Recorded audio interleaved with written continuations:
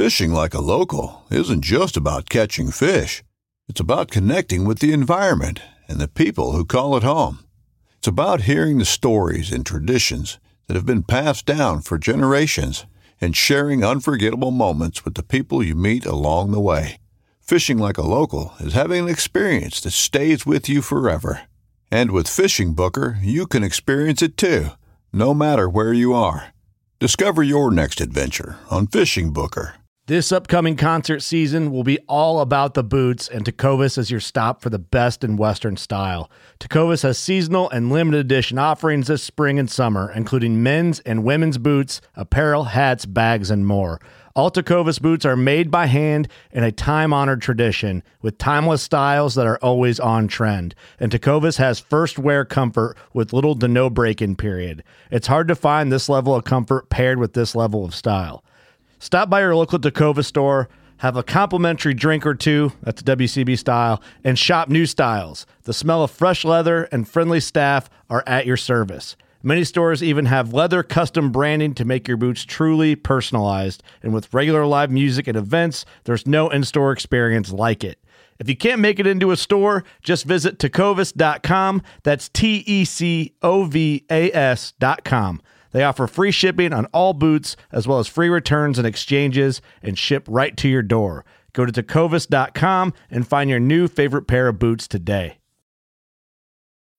When you need mealtime inspiration, it's worth shopping Kroger, where you'll find over 30,000 mouth-watering choices that excite your inner foodie. And no matter what tasty choice you make, you'll enjoy our everyday low prices, plus extra ways to save, like digital coupons worth over $600 each week. You can also save up to $1 off per gallon at the pump with fuel points. More savings and more inspiring flavors make shopping Kroger worth it every time. Kroger, fresh for everyone. Fuel restrictions apply. Welcome to the February Room, where we talk shop, tie flies, and share the fishing stories you never heard. I'm Lauren Carnott, your host, and this is the February Room. Presented by CD Fishing USA. Innovative construction equals exceptional performance. Visit cd-fishing.us and follow us on Instagram, YouTube, and Facebook. And remember to go fishing.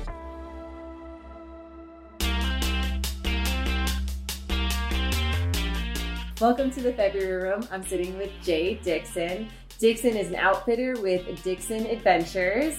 Dixon Adventures, I love it. And thank you for sitting with me today. Tell me a little bit about yourself. I came out to Missoula in 92, I believe, pre-Montana boom. I grew up, I was born in Philly and then grew up in Columbus, Ohio, and my roots in fly fishing are in the Adirondacks in upstate New York. Kind of a really cool background for me. My family has had a camp in the Adirondacks since 1909, one of the original Adirondack camps. And my Uncle Ed, my father's uncle, Poppy, was my fly fishing mentor. And we had a really cool thing back then where my family used to be with linked into the Rockefeller Park.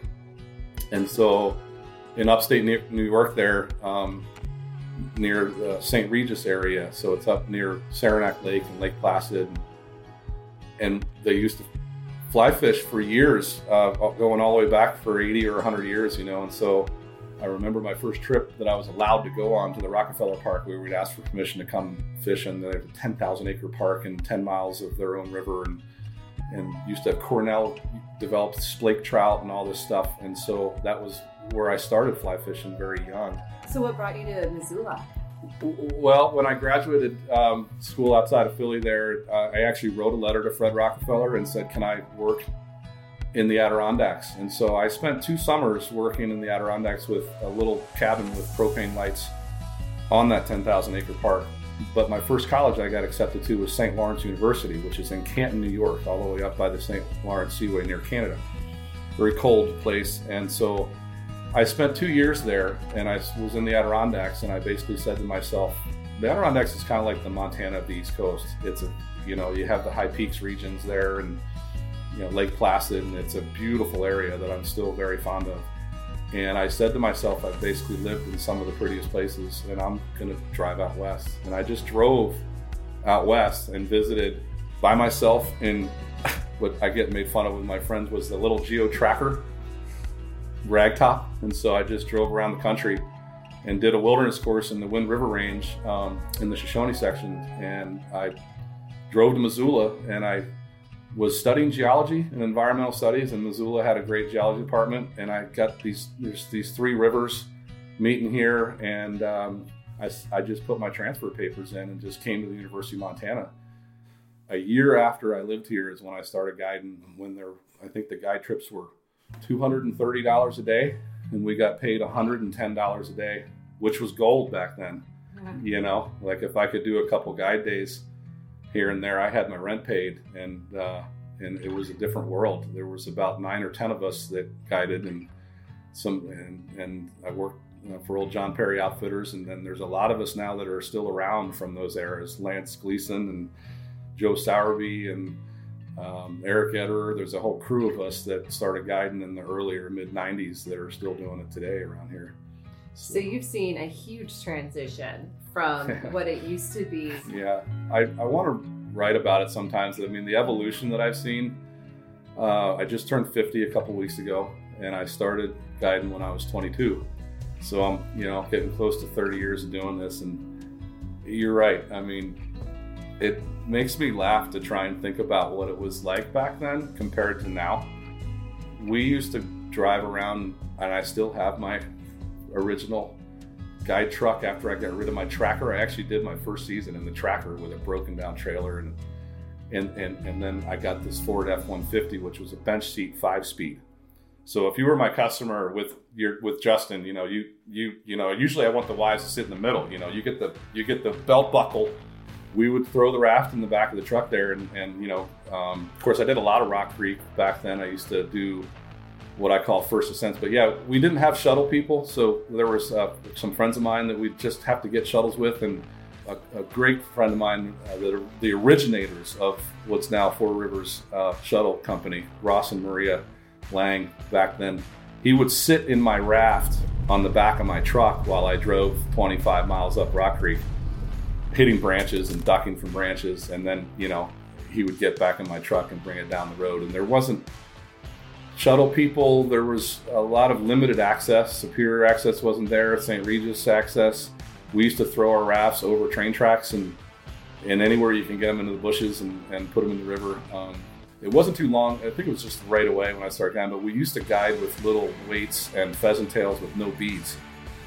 And I remember when the beads came in, it was just like this evolution, like, oh my gosh, what an amazing idea, And then of course it was somewhere around the mid 90s when some guy from, my story on the Chernobyl is a guy came up here from the Green River, which is where some people say it was originated from the cicada hatch. And I'm on the Blackfoot, and he says, let me try this thing. And here's this black foam thing. When all of our flies were, elk hair and feathers and, all these things we were making. And I started tying when I was about 12 years old. So I was into making a lot of my own flies, but the foam then comes around, you find yourself going to Michael's or, fabric stores, and we started just making these things, and the shops never had them in there.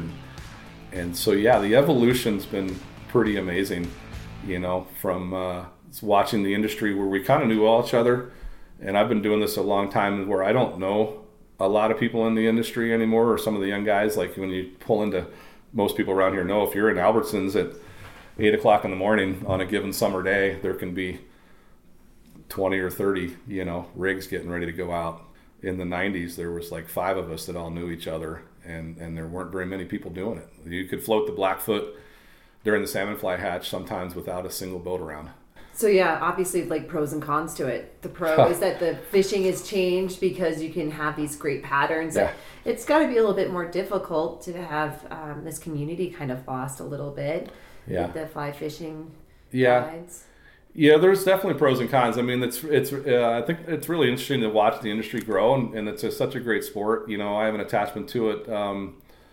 To see the growth, and a lot of us that have been doing it for a while, it's difficult sometimes because it's nice to see. I love seeing people out there fishing because it's such a zen sport and people are enjoying it. And it is unfortunate sometimes because you want to have your own space out there, and it's kind of frustrating to try and go fishing and pull into an access and you just see a big crowd of people because we're all looking for our own serenity out there and stuff. And so it's hard to describe, you know.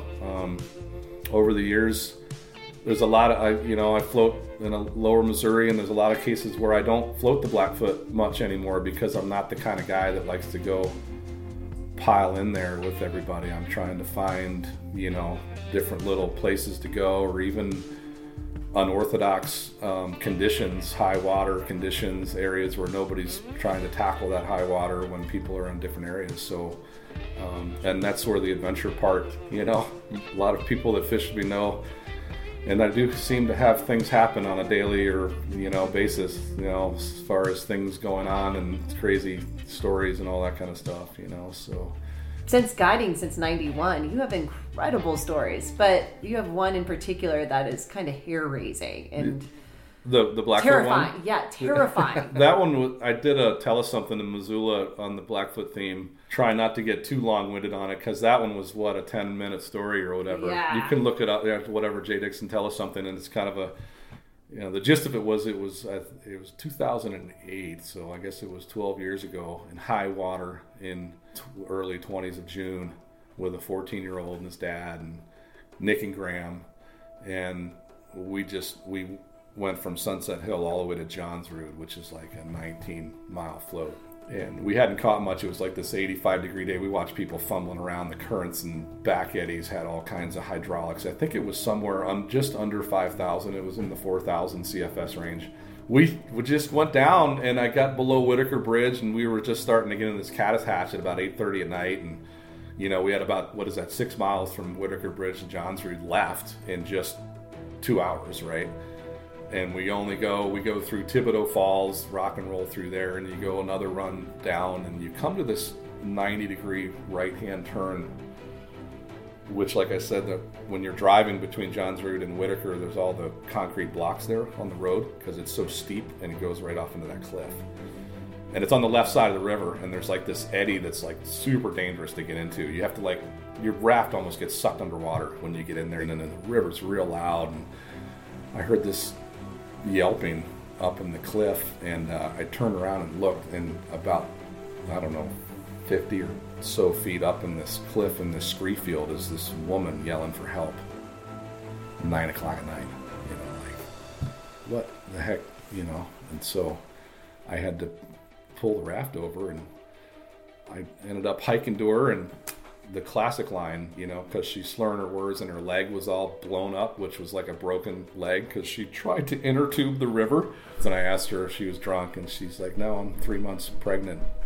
And I was trying to inner tube the river, and, crazy. So I ended up having to hike up there through the cliffs in my sandals. I had to find, because there's no cell range, I had to find somebody coming down the road, which turned into this husband and wife, and then the wife kind of took over and ran down to her, which I told her not to, but she did, and trying to make this long story a little bit shorter, I ended up almost falling down the cliff to get back to my raft, which kind of turned into this anger thing because I'm thinking I'm gonna fall down, while I'm trying to rescue this woman that's inner tubing the river. And the guy in the vehicle had to get search and rescue because we had to belay her out of the cliff with a rope, and I knew the only way to get her out of there was to try and get her in my boat and get her down to an ambulance around the corner. When search and rescue finally came and we finally got her down to the boat, and Nick's son Graham got on my cooler and we put her in the raft, and the search and rescue guy goes, it's dark now and the river's raging. He's like, are you sure you can navigate this thing in the dark? And Nick's been my customer for years, and he looked at the search and rescue and he goes, we'd be fishing right now if it wasn't for this, and the search and rescue guy kind of laughed, and we looked at each other. I says, yeah, I can get her down there. And so I took her down to the ambulance, and like the end of the story goes, the crazy part, after risking my life and doing all this stuff, is I remember being angry because I never even got thank you'd, never even knew who the person was. Some people think it was shock, but she was actually fairly coherent when I was bringing her down in the raft to the ambulance. I'm never going to inner tube the river again. I'm like, well, you can inner tube the river, just not, now, Be smart about it. I mean, you hear, do you remember, what was it? Somebody jumped off the bridge and landed on the guy's legs. Yeah. Oh my gosh. You hear a lot of stuff. How do you keep the energy to keep going every season, keep guiding since 1991? Do you find it tiresome, or do you ever get to the point where I need to start figuring out when I'm going to retire from this? Yeah, it's a really good question. I've had even some of my best friends ask me. Personally, for me, the energy is a demented, inner energy that I don't know how to describe. I'm known to be going all over the place, so I can be up there waving at Jenny West on the upper Bitterroot, and then the next day be on the lower Missouri, and maybe even down by below St. Regis, and all over the place. And sometimes I'm doing 30 or 35 days in a row, and it's, you don't take a break and you go. And I do get exhausted, especially as I'm getting older. But something happens when I get on the oars and some of these long days that I do, where I just have this.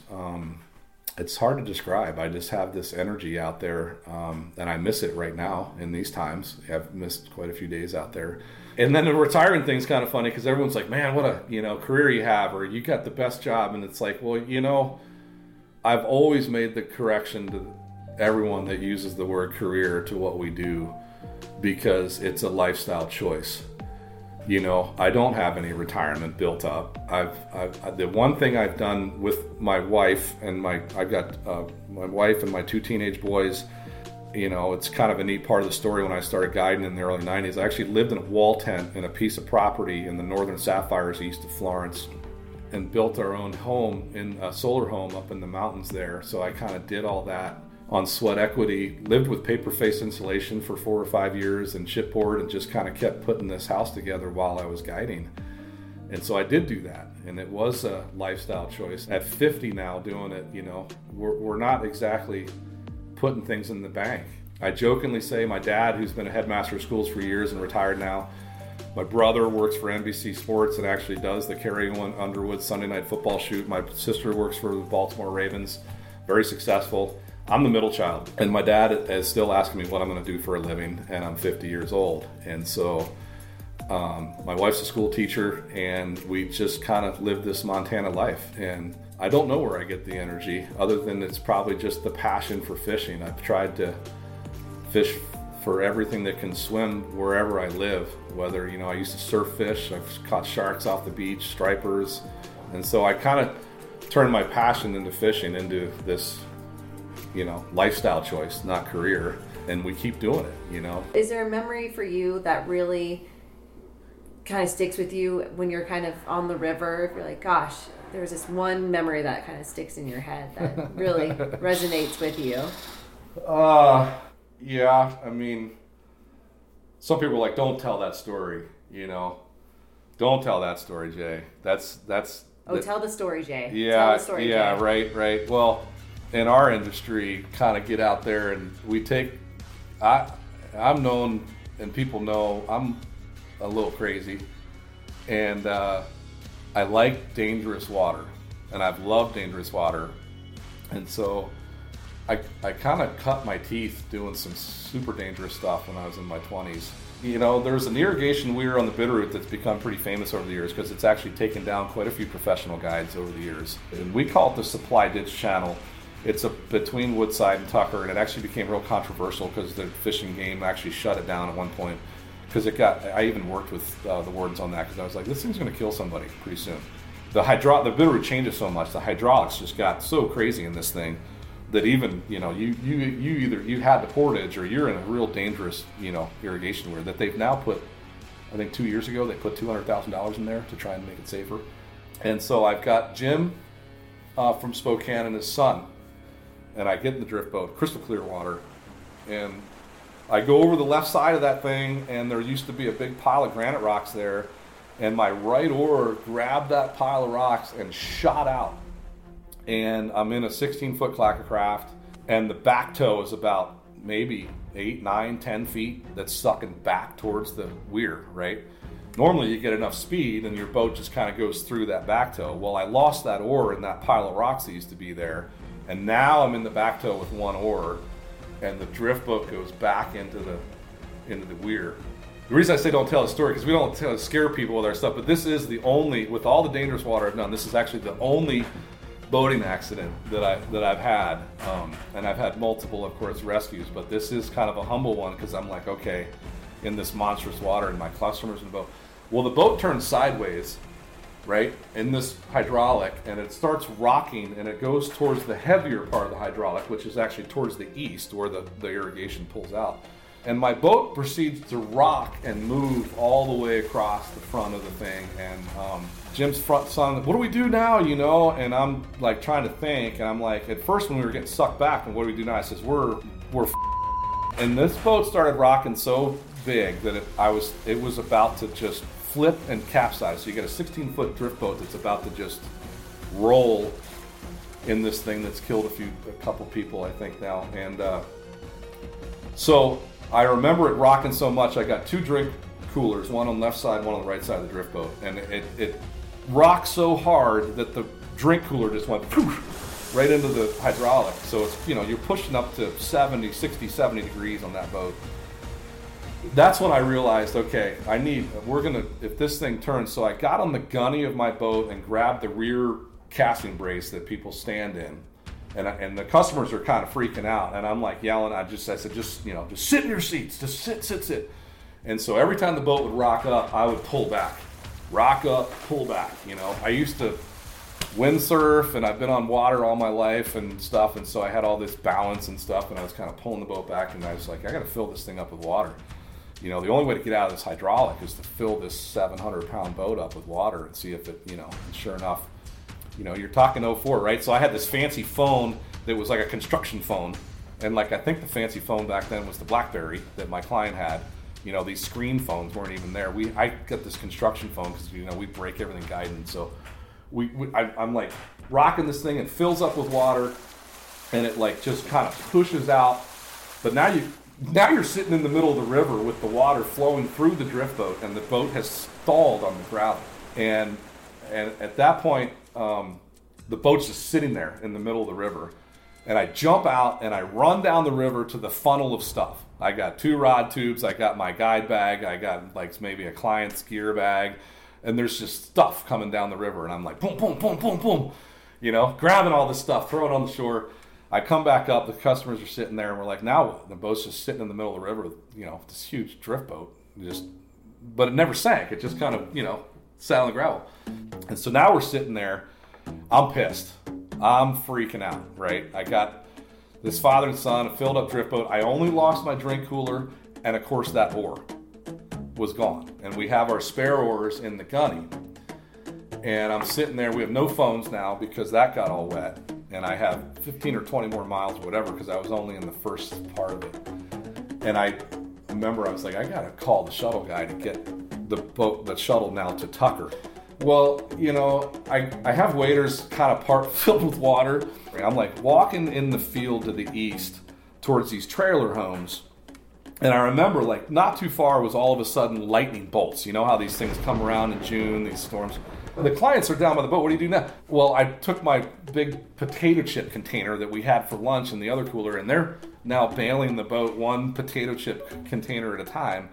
And I'm walking through a field with this lightning storm coming, and I'm thinking, I just got to get up to this trailer home. And there was this black llama in the field. And I'm just swearing and, wondering how, I'm going to get through this, and what happens when everybody else finds about it. Pissed off, swearing. Sure enough, this llama, whatever llama, I'm walking. Sure enough, this thing, llamas are fairly protective creatures, and if you had a camera, there was a guide with half-filled waders and a lightning storm running from a llama in a field. And I flip over this fence, and the things they spit, the things, and I'm like, what could effing possibly go wrong more, and I'm out of breath, And so then I go to this trailer, and the door's open. There's these 2 older ladies watching TV at 1 or something in this trailer, and I'm like, can I use your phone? To make a long story a little shorter, I used the phone. We went back. We actually didn't think we had the spare orb. We found it way up in my gunny. I was able to put it together, and we rode to the access, and I put my tail between my legs and called that pretty much the craziest day on the water I think I've ever had. And now to this day, every now and then, my buddies, some of the old Nick community will jab me with a Lama comment that knows that story. I could have kept all that to myself, but it was too unique to just not, make fun of myself and go to the bar and tell people this story. I think it's good, though, to share these stories, that things aren't always perfect, but you used your knowledge and you were able to get out of it. I mean, I don't think if you don't have a story of being in a guide since 1991, if you don't have a story that's like, I screwed up, then maybe you aren't taking those chances and those steps to try and, push the boundary. Right. Do you feel that now, as the evolution of your fishing story continues, would you ever go on, you still want to go on these fast, rapid, you still want to do it? I have a lot of confidence, and I have to have the right customers sometimes, but there's even a few times, even on the West Fork, when it can get fairly dangerous up there. There's a lot of talk about it right now. There's a lot of woody debris up high. But I cut my teeth on that thing, doing 20 to 30 days every June when I was in my 20s. When I look back on that, those are some pretty crazy days. And that's where I think I developed a lot of this confidence to be able to do that kind of water, because I used to do it all the time. Are you taking new clients? If people want to reach out, if they want to go on a guided trip, how do they find you? Yeah.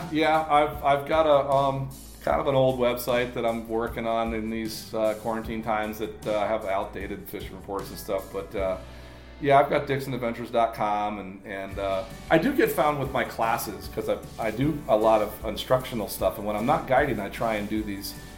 I can do like individual. It's like getting a golf lesson for 2 or 3 hours, and I think I'm kind of unique that way. There's not a whole lot of businesses that do like these 2 or 3 hour classes. But you can find me or Google me. There's some stuff out there, but I think most of my customers are word of mouth. You got to go fishing with Crazy Jay or this guy. If I do these multi-river things that are kind of cool, where people fly into Missoula and they leave Great Falls, so I can do multiple rivers here. I can be on the upper Bitterroot or Bitterroot Blackfoot, lower, and okay, let's go over there and do the Missouri, and then they fly out of Great Falls. I think I'm one of the few people that does some of that. So I put, I could be taken out at Cascade or the canyon of the Missouri at 9:30 or 10 o'clock at night, and I have to be back here and ready to go at 7 in the morning. I don't think it's a bad thing. Those guys go out there and work, and they get the job done and go home and do it again. It's nothing that I'm real critical of, but that's just, that's not my Dixon Adventure style. I mean, if I'm going to keep doing this and keep my energy doing it, I got to keep doing weird stuff. I can't turn it into a routine. It's got to be different. Something that's in me about fishing that goes all the way back to the Adirondacks. I'm 50 now. I've been doing this for almost 30 years.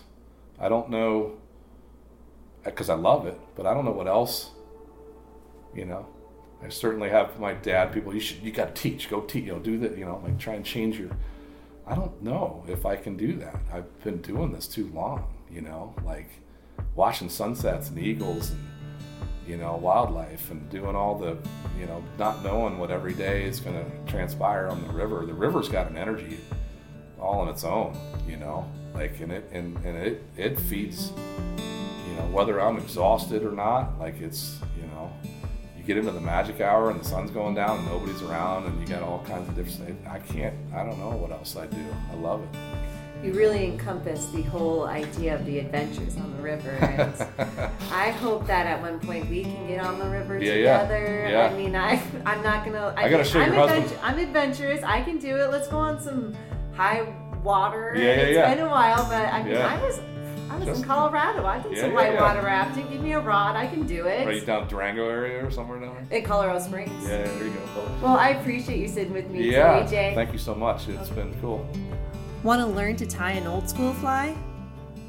Well, go to our website at CD Fishing USA. And don't forget, if you're enjoying this podcast, give us those 5 stars and subscribe so you never miss another episode. And remember to go fishing.